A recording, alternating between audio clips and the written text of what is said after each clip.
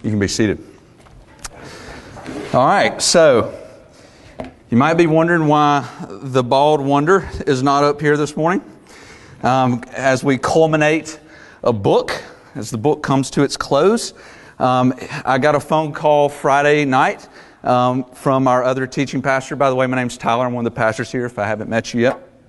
But our other teaching pastor, he called in sick. He had a fever virus, but he went and got tested for COVID. It's negative, so no worries with that. Flu was negative. He's just got a fever virus. So with less than 48 hours, we are going to look at the culmination of all of Scripture in chapters 21 and 22 of Revelation. And so today's going to be a little bit like drinking out of a fire hydrant. So just buckle up and hold on, and we'll make it through it, okay? So, Revelation, 13 weeks, 22 chapters, 404 verses, give or take 11,000 words, depending on what translation you use.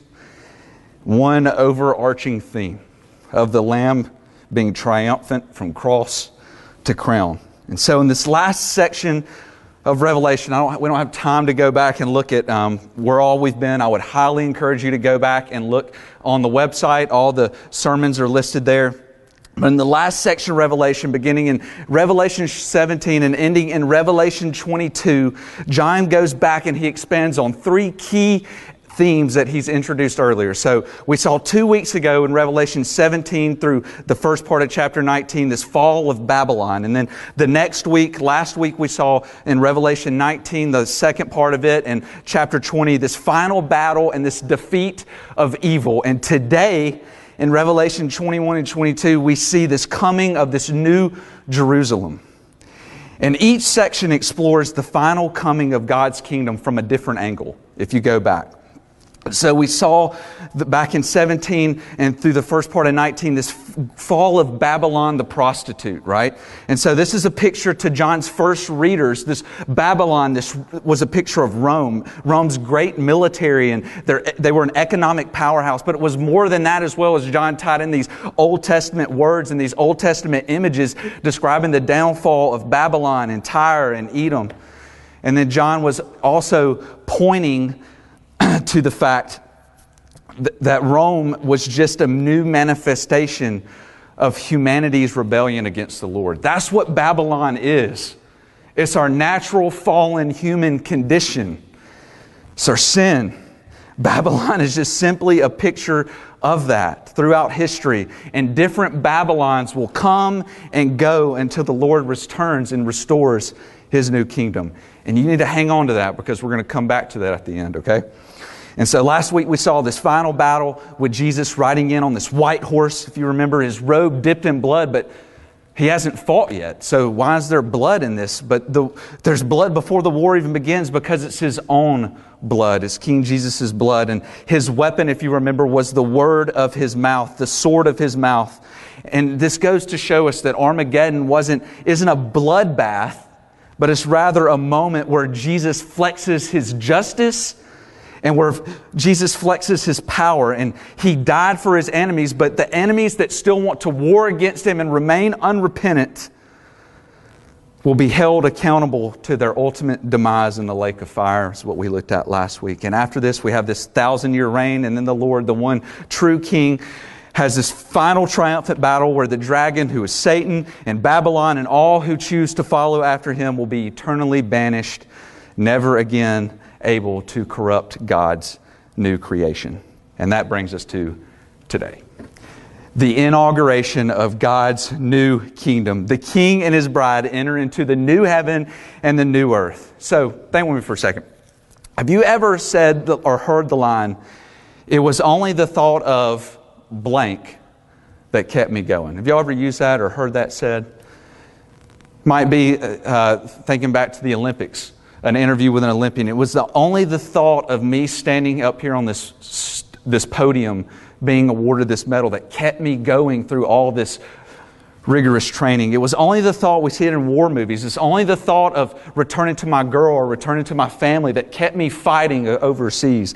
It was only the thought of laboring towards getting the dream job that I kept pressing in and going through these classes in college and all the students still in college are like, that's not true, bro.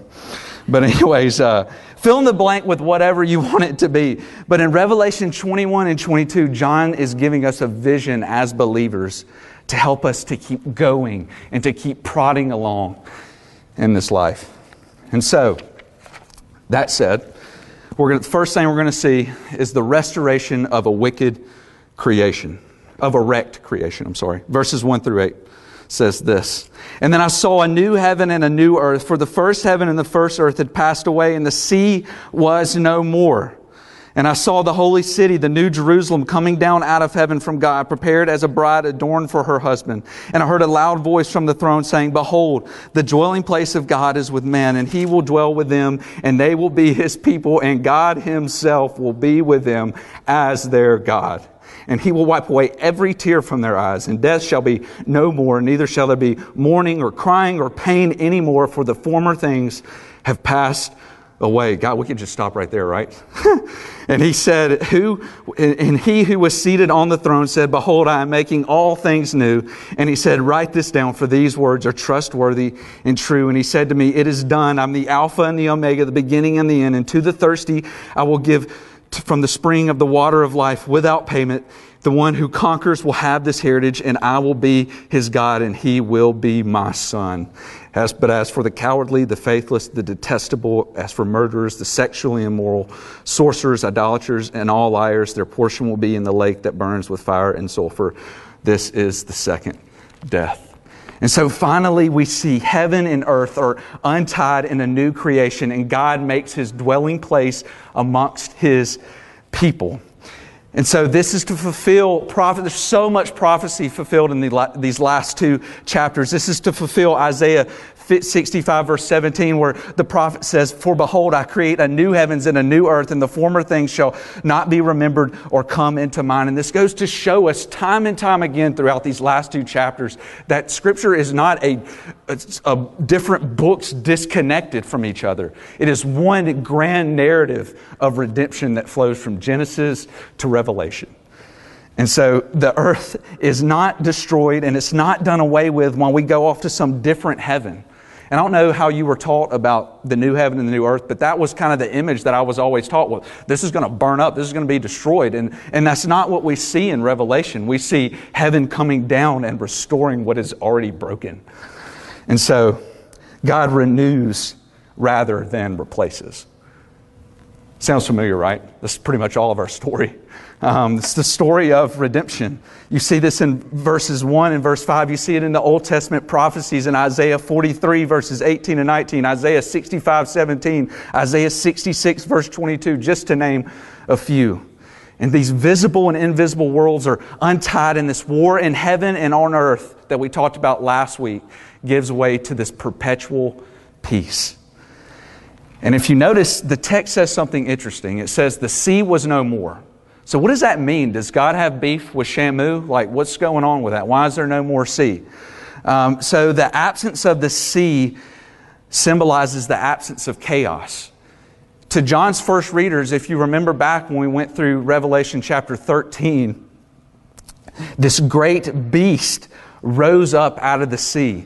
This is not disconnected from the overall narrative of Scripture either. You can go back and you can see in Daniel's apocalyptic vision, and I think it's Daniel chapter 7, where you see this great beast rising out of the sea. And in Job 41, you also see this great sea creature called Leviathan, which symbolizes Satan in that Scripture, coming up out of the sea. And last week we know that Satan has now been quarantined to the lake of fire for all eternity. And in the new heaven and the new earth, there is no sea which evil will be able to arise from and will infiltrate into this pure heaven and this pure earth. In other words, there is no more Satan, there is no more sin, and there is no more death. Praise God. And the Lord will wipe away every tear from our eyes. And I want you to see the culmination of how Scripture is coming together in this moment. The bride of the Lamb arrives for her husband, and the overarching story of the Bible reaches its climax at this point. If you go back through the whole meta-narrative of Scripture and you look at the the covenants of old. You see it all come to fruition. All the nations are blessed and taken into the land that ultimately flows with milk and honey, the Abrahamic covenant. Here you see that we are preserved forever, and there is no more destruction of living things, the Noahic covenant. The people are ushered out of something much more gripping and enslaving than the Egyptians, but rather Satan, sin, and death, the Mosaic covenant. And then we're treasured as God's kingdom of priests, and we are united with the true and better priestly king, Jesus, the Davidic covenant, who is the orchestrator of redemption, and He now dwells with us forever. Do you see the magnitude of what's happening in this moment? And just in case you can't believe all that, it's like God can He's like just feeling it like, oh, here they go. This can't be true. He says, hey, John, you write this down. Write these things down because they're trustworthy and they're true. You can bank on it. And God is not going to trash His work of creation. He's going to restore and He's going to renew it. In the words of Tim Mackey, I think he says it beautifully. He says, God is making all things new, not all new things. So He's about restoring. Where have we seen this before? Think back with me. We see it in the resurrected Jesus, right? When Jesus is resurrected, He's this risen Jesus. He's not a ghost, but rather a physical person. He ate food and He drank wine with His followers. If you go back and read the Gospels, talking about the kingdom of God for a few weeks following His resurrection, complete with scars on His hands and scars in His feet. And they were talking and they were walking with the same Jesus they had walked with before. But the resurrected Jesus was also different, if you remember back. Some of the disciples didn't recognize Jesus, this resurrected Jesus, at first. Even though His body was physical, it was definitely different than ours. He appeared and He disappeared from rooms. Do you remember that? Like He would just phase through doors. That's not normal. Right? Like the resurrected Jesus, He was the same Jesus, but He was also a different Jesus. And I think that's what John is getting at. And I believe about the new heavens and the new earth. And John was convinced that the future of humanity changed when Jesus walked out of that tomb on Easter morning.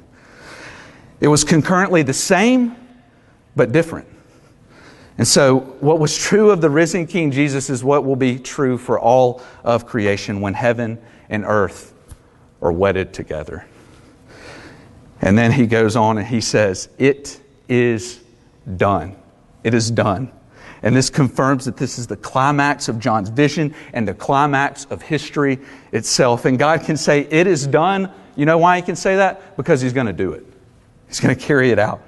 His words are trustworthy and true. And he goes on to say, I am the Alpha, I am the Omega, I am the beginning, I am the end.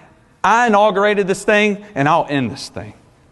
Because He is Lord over all. And then John's vision ends with this sweet promise for the believer.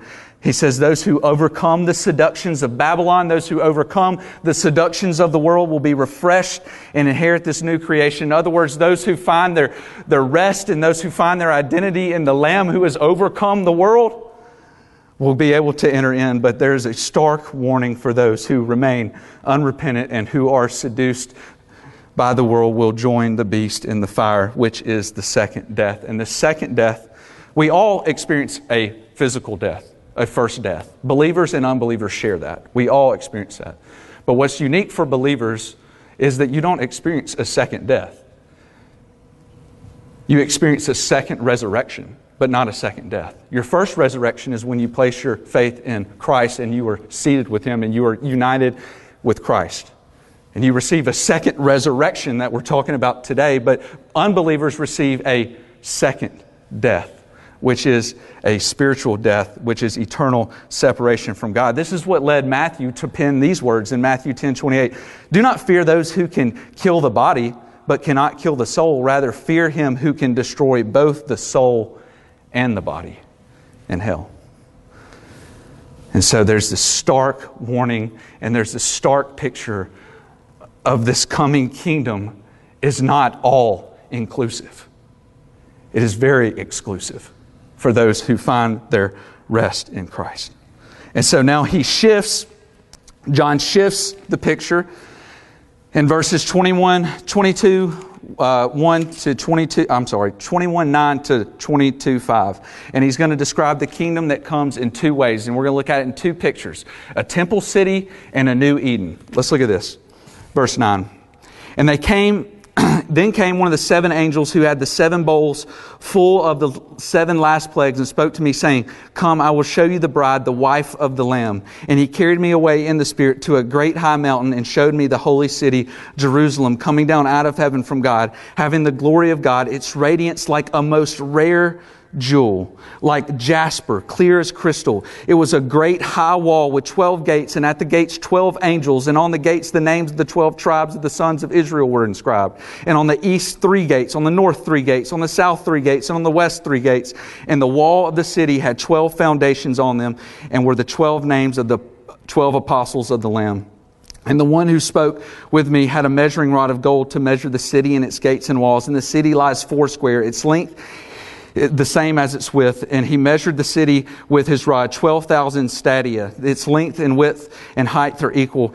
He also measured its wall, 144 cubits by human measurement, which is also an angel's measurement. The wall was built of jasper, while the city was pure gold, like clear glass. The foundations of the wall of the city were adorned with every kind of jewel. The first was jasper, the second sapphire, the third agate, the fourth emerald, the fifth onyx, the sixth carnelian, the seventh chrysolite, the seventh chrysolite, the eighth beryl, the ninth topaz, the 10th chrysoprase. Don't know if I said that right. We'll just roll with it. The 11th jacinth, the 12th amethyst, and the 12 gates were 12 pearls, each of the gates made of a single pearl, and the street of the city was pure gold like transparent glass. And here's where it gets sweet. Don't get lost in the details. And I saw no temple in the city, for its temple is the Lord God, the Almighty, and the Lamb. And the city has no need for sun or moon to shine on it, for the glory of God gives it light. And its lamp is the Lamb. By its light will the nations walk, and the kings of the earth will bring their glory into it. And its gates will never be shut by day, and there will never be no night there. They will bring into it their glory and their honor of the nations, but nothing unclean will ever enter it, nor anyone who does what is detestable or false, but only those who are written in the Lamb's book of life. And so John is now invited to see this woman, the bride of the Lamb. But in verse 10, what he actually sees is a city, this temple city. And this temple city is this symbolic merger of this new Jerusalem and this new temple, okay? And so the bride and the city, the bride is the city and the temple together represent the people of God who have been redeemed through Christ, okay? And so we see in this text the church triumphant. This is what it looks like for the church to be triumphant. And it helps us to better understand these verses when we read them with a dual perspective, okay? So Jerusalem, the bride, is us, the church. But Jerusalem, the bride, is also our home, which is to come. See, we're used to this way of thinking, right? So we use phrase like, just for instance, like if we say the line, our whole house is on our way to Mom's for Christmas. We're used to talking that way. We don't mean that we've uprooted our brick and mortar homes and are taking them to Mom's for Christmas. What we're saying is the whole house, the inhabitants of the home, have left the house, the location. Are you tracking with me? And so, the description of these two places are a description of us as the church, but primarily they're a description of our home that is to come. And so the redeemed people of God come from heaven down to earth, and we see that in verses 2 and verse 10 of chapter 21. And therefore our future home is not movies are cool, but movies have horrible theology. It's not like in the movies where our future home in heaven where we're some glowing orb floating around in some ethereal realm. That's not how it works, okay? That's bad theology. Don't buy into that. But we have a real resurrected body in a renewed creation. A real physical renewed body. And these separate realms of heaven and earth are finally united, and this temple city shines bright like a jewel. It's like a kaleidoscope of grace and redemption.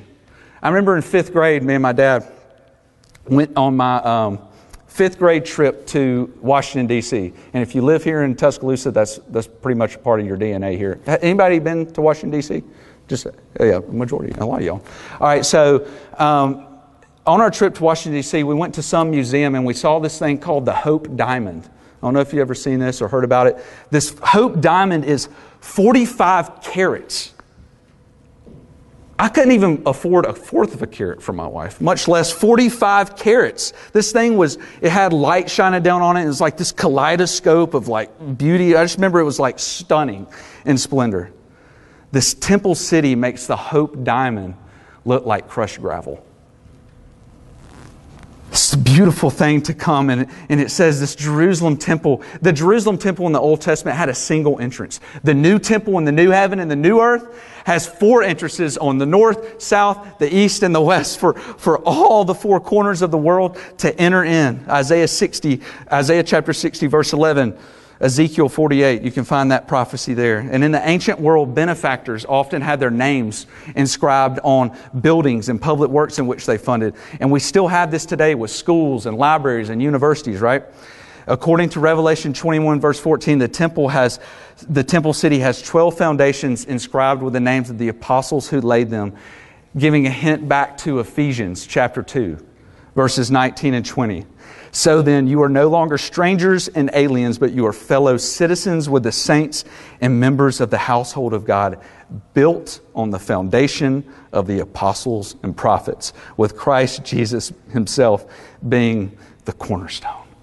Do you see how Scripture is culminating together in this moment? And then we get these symbolic measurements. Why do I say they're symbolic?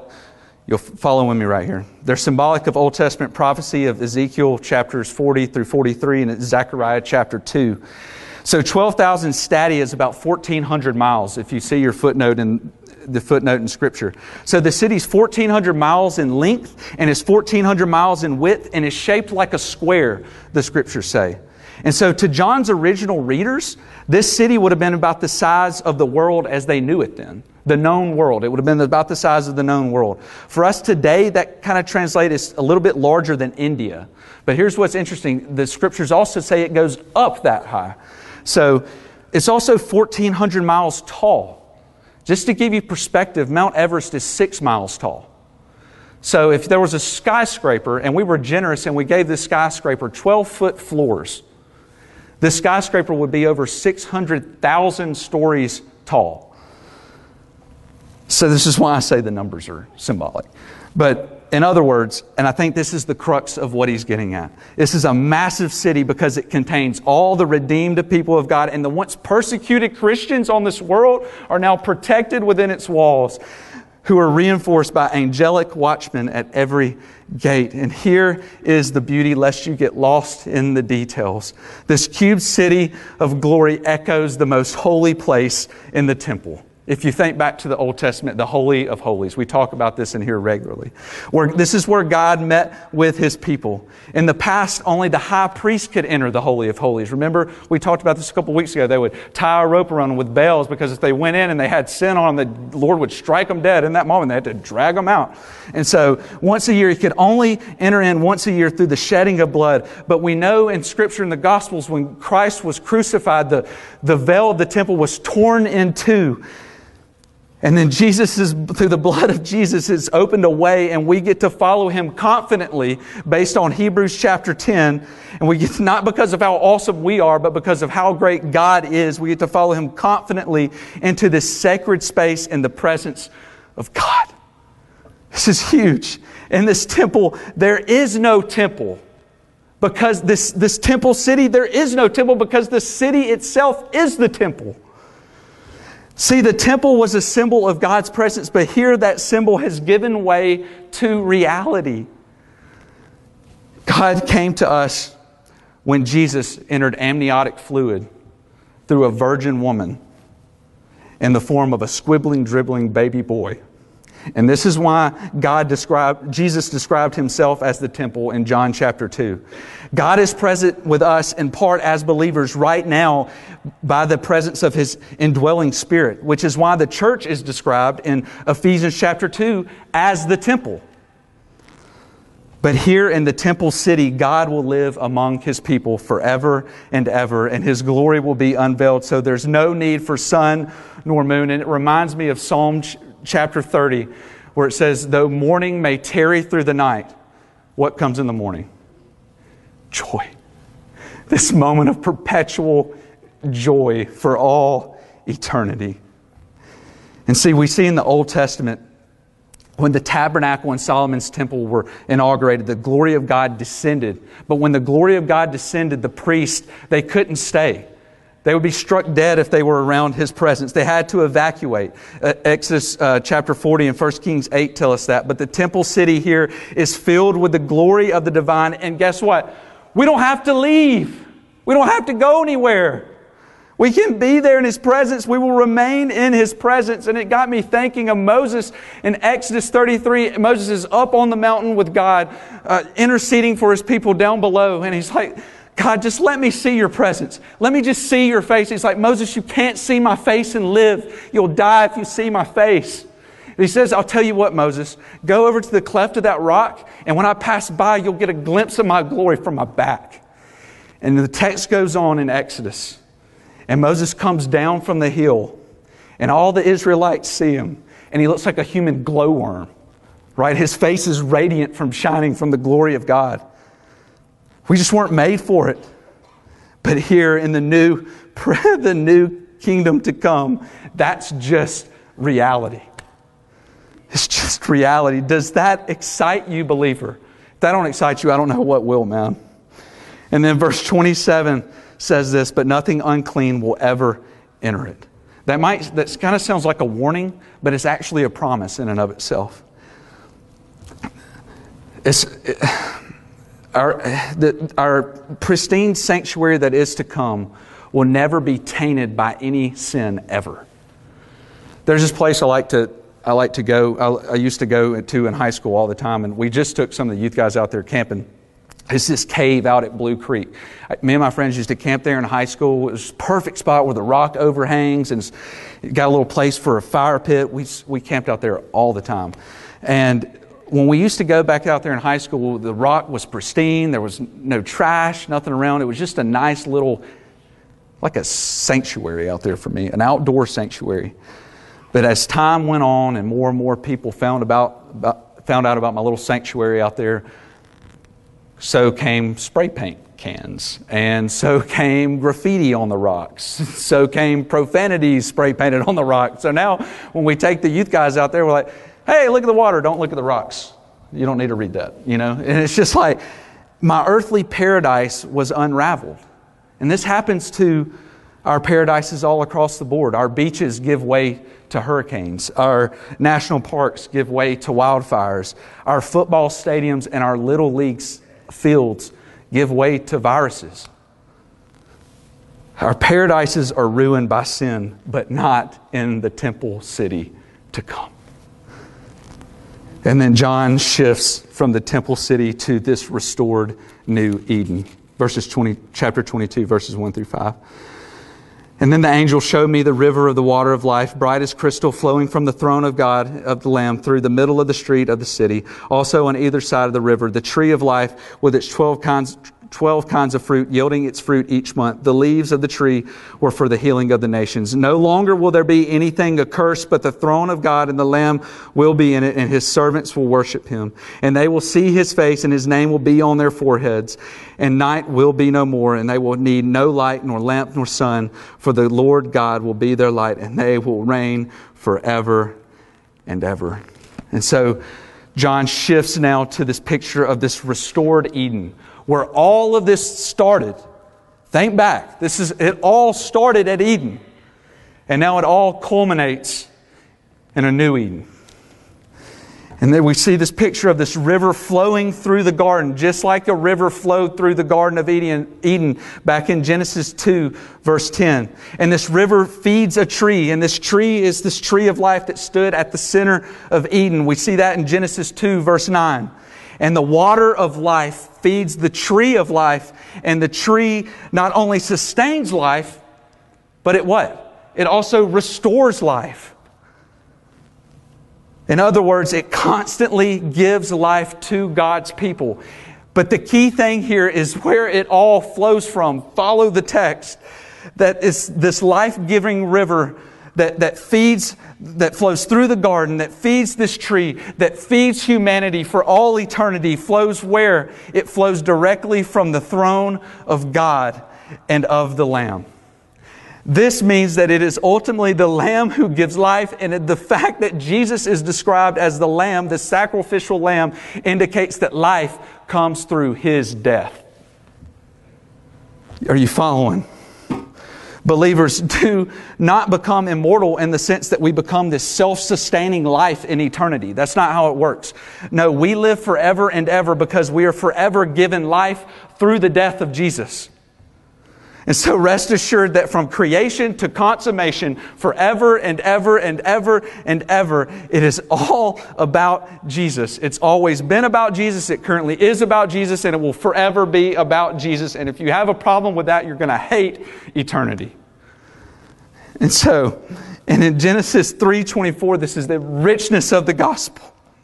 In Genesis 3:24, angels blocked the entrance back into Eden. And our first parents couldn't enter back into the garden because they were sinful and they were unholy.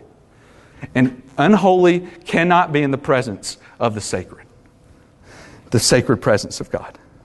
But now in Revelation 22:4, through the blood of the Lamb, the once unholy are made holy and are welcomed back into the sacred presence of God for all eternity. That's just good stuff, man. In verse 4, this says, they will see His face and His name will be on their foreheads. Grace upon grace upon grace.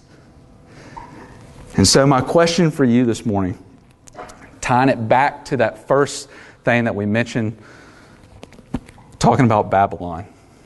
Where do you belong? Where do you belong? I want you to think through that. Where do you see yourself belonging? And this is the question that we have to ask ourselves in light of where we are and what's to come. And this is where the section of Scripture ties back into Revelation 17. See, John is writing this letter to Christians facing seductions and threats of the Roman Empire, their Babylon. And to understand this, we need to see the parallels of Revelation 17, 1 through 3, to Revelation 21, verses 9 and 10. Oh, you already got it up there. Awesome. And so if you follow with me through these two sections of Scripture, they both start off, the one of the seven angels who had the seven bowls came and said to me, "Come, I will show you." And then the ones who follow after Babylon, who follow after the world, who follow after their own greatness, there will be judgment of the great prostitute. For those who are in Christ, the bride of the wife of the Lamb. For those who follow after the prostitute, He carried me away in the Spirit into a wilderness. For those who are in Christ, He carried me away into the Spirit into a great high mountain. Do you see the difference? One goes into desolation, one goes into paradise. And so then it goes and says, and I saw a woman sitting on a scarlet breast that was full of blasphemous names on it. It had 7 heads and 10 horns. And then for the believer, and showed me the holy city, Jerusalem, coming down out of heaven from God. But within these two texts, John is contrasting not just these two places, but also these two city women. Throw this next thing up there, Cole. And so Babylon, the great prostitute, and Jerusalem, the bride. So we have an adulterous prostitute versus a pure bride. We have splendor from exploitation versus splendor from God's glory. Seducing and corrupting the nations versus we are a light to the nations. Either we're full of abominations and filth, or we're impurity and deceit are excluded from us in Christ. We're either in the wine that intoxicates the nations, or in Christ with the water of life and the tree of life for the healing of the nations. God's people are called to come out of Babylon, and in the new Jerusalem, God's people are called to enter through her gates. And so many of John's original readers found their identity in the glory and in the wealth of Rome. If you know your history, you know this to be true. The gospel plea to turn to Jesus and flee from Rome's idolatry and their immorality was a monumental deal. This was a big deal to leave this on the left. This was a big deal to get out of that and that culture. And even for us today. And it meant the loss of position, it meant the loss of wealth, it meant the loss of identity or cultural identity, it meant the loss of it meant the certainty, an uncertain future for you. And for Jewish Christians, it meant rejection by the Jewish community. And that because their families would disassociate themselves with them. And then they would be left homeless and with nothing. And this is why we see in the early church in Acts chapter 2, we see people selling their possessions and giving to each other as any had need. Because they didn't have family to go back to. They'd been disowned.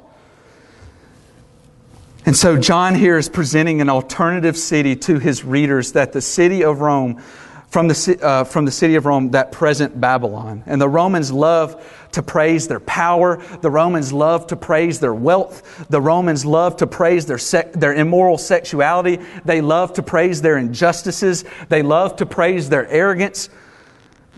Sounds familiar, right? But here John offers a different vision. He's offering another place to belong. He's offering another focus. He's offering another home. When we leave Babylon, we need somewhere to go to.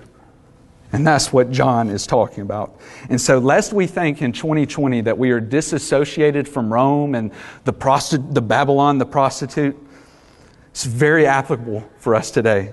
We're prone to follow after the great prostitutes of power, the prostitute of prestige, of politics, of pride, the prostitute of corporate ladder for personal gain, the pride of envy, the prostitute of man's approval, of lust, of laziness. The list goes on and on and on, whatever it is. And culture praises these things. All you got to do is turn on the radio, man. Listen to the music that's on the radio and how we celebrate. We celebrate these things.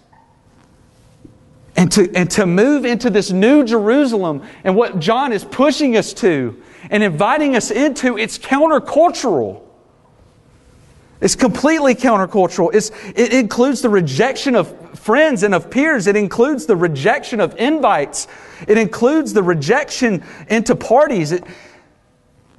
To flee from these things are a monumental deal. And I think that's at the heart of what John is trying to get us to see. And the question still remains, where is your home? Is home Babylon the prostitute, or is home Jerusalem the bride? And the same plea for them is the same plea for us today out of Revelation 18:4. Come out of her. Come out. And John offers another family to belong to. In Revelation chapter 11, verse 2, he says that you can belong to this holy city, which he's referring to the church on earth, those belonging to Jesus, us as believers. And like Jerusalem to come, she's holy, but unlike Jerusalem to come, she's not glorious. But one day she will be. In history, it's Babylon that looks glorious for all that she offers in the here and now. But John shows us a future of Babylon in chapter 17 and 18, their ultimate demise. And then he shows us the future of the church in chapters 21 and 22. And so to close this out, we're going to do 6 parting thoughts from Revelation. Verses 6 through 20. Look with me. And he said to me, these words are trustworthy and true, and the Lord, the God of the spirits and of the prophets, has sent his angel to show his servants what must soon take place. And behold, I am coming soon. Blessed is the one who keeps the word of the prophecy of this book. I, John, am the one who heard and saw these things. And when I saw them, I fell down to worship at the feet of the angel who showed them to me. But he said to me, you must not do that. I am a fellow servant with you and your brothers, the prophets, and with those who keep the words of this book, worship God. And he said to me, do not seal up the words of the prophecy of this book, for the time is near. Let the evildoer still do evil, and the filthy still be filthy, and the righteous still do right, and the holy still be holy. Behold, I am coming soon, bringing my recompense with me to repay each one for what he has done. I'm the Alpha and the Omega, the first and the last, the beginning and the end. Blessed are those who wash their robes, so that they may have the right of the tree of life, and that they may enter the city by the gates. Outsiders are the dogs and the sorcerers and the sexually immoral and the murderers and the idolaters and everyone who loves and practices falsehood. I, Jesus, have sent my angel to testify to you about these things for the churches. I am the root and the descendant of David, the bright and morning star. And the spirit of the bride say, come. And let all the one who hears say, come. And let the one who is thirsty come. And let the one who desires to take the water of life without price. And I warn everyone who hears the words of this prophecy of this book, if anyone adds to them, God will add to him the plagues described in this book. And if anyone takes away from the words of this book of this prophecy, God will take away his share in the tree of life and in the holy city, which are described in this book. And he who testifies to these things says, surely I am coming soon. Amen. Come, Lord Jesus. So 6 parting thoughts that will be up here on the screen. 1, believer and unbeliever as well. These words are trustworthy and true. You can bank on them. You can take them to the bank. Why?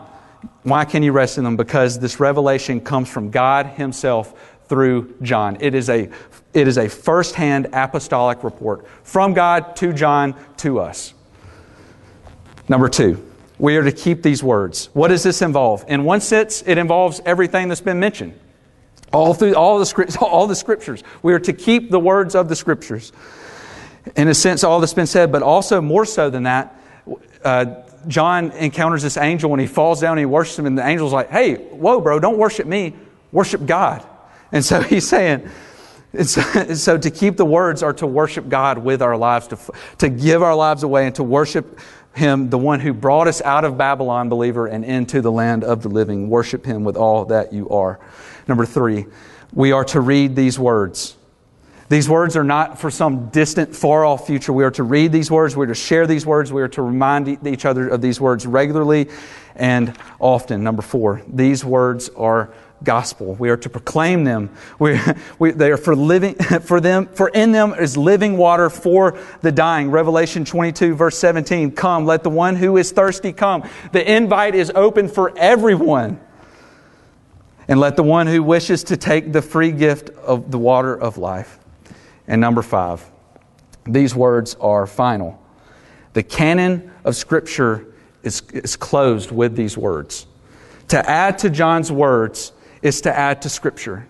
You need no extra biblical revelation from an angel out of the 1800s that makes temples in Salt Lake City, Utah. You don't need that, man. John said it's done. It's over. These words are final. You cannot say that you find hope in what John says about what's to come in Christ and at the same time deny what he says about adding to the canon. If you deny the latter, you deny the former. And number 6, I am coming soon. Ben, come on back up. What a fitting end. What a fitting end. I am coming soon. How do we respond to that statement? Do we respond with an enthusiastic amen? Do we get excited? Does this text excite you? Do we long for Christ's return, church? Or are our longings somewhere else? Will we prefer His return to be postponed? If it's the latter, then we may need to turn to Jesus and come out of Babylon. And so, unbeliever, if the Spirit is prompting you, I plead with you to turn to Christ, who takes broken things, who takes ugly things, and who takes unholy things and makes them pure and beautiful and cherished. Today could be the day of salvation. Rest in the finished work of Christ. Enter into the land of the living today. Do not tarry. And believer, if this text doesn't get you stoked, then I have no idea what will. Sin, death, and Satan will ultimately be crushed forever and ever, never to curse you again. You will get to be in His presence forever and ever. And just like our first parents pre-fall in Eden, you will be able to walk face to face with the God of the universe in the cool of the day. Good grief, man. I have so much I want to talk to that dude about, for real. Man, I'm so excited about this. And this should cause you to worship greatly in the already of what's true, but yet what's to come. And to end this bad boy out, and the grace of the Lord Jesus be with all. Amen. Let's worship.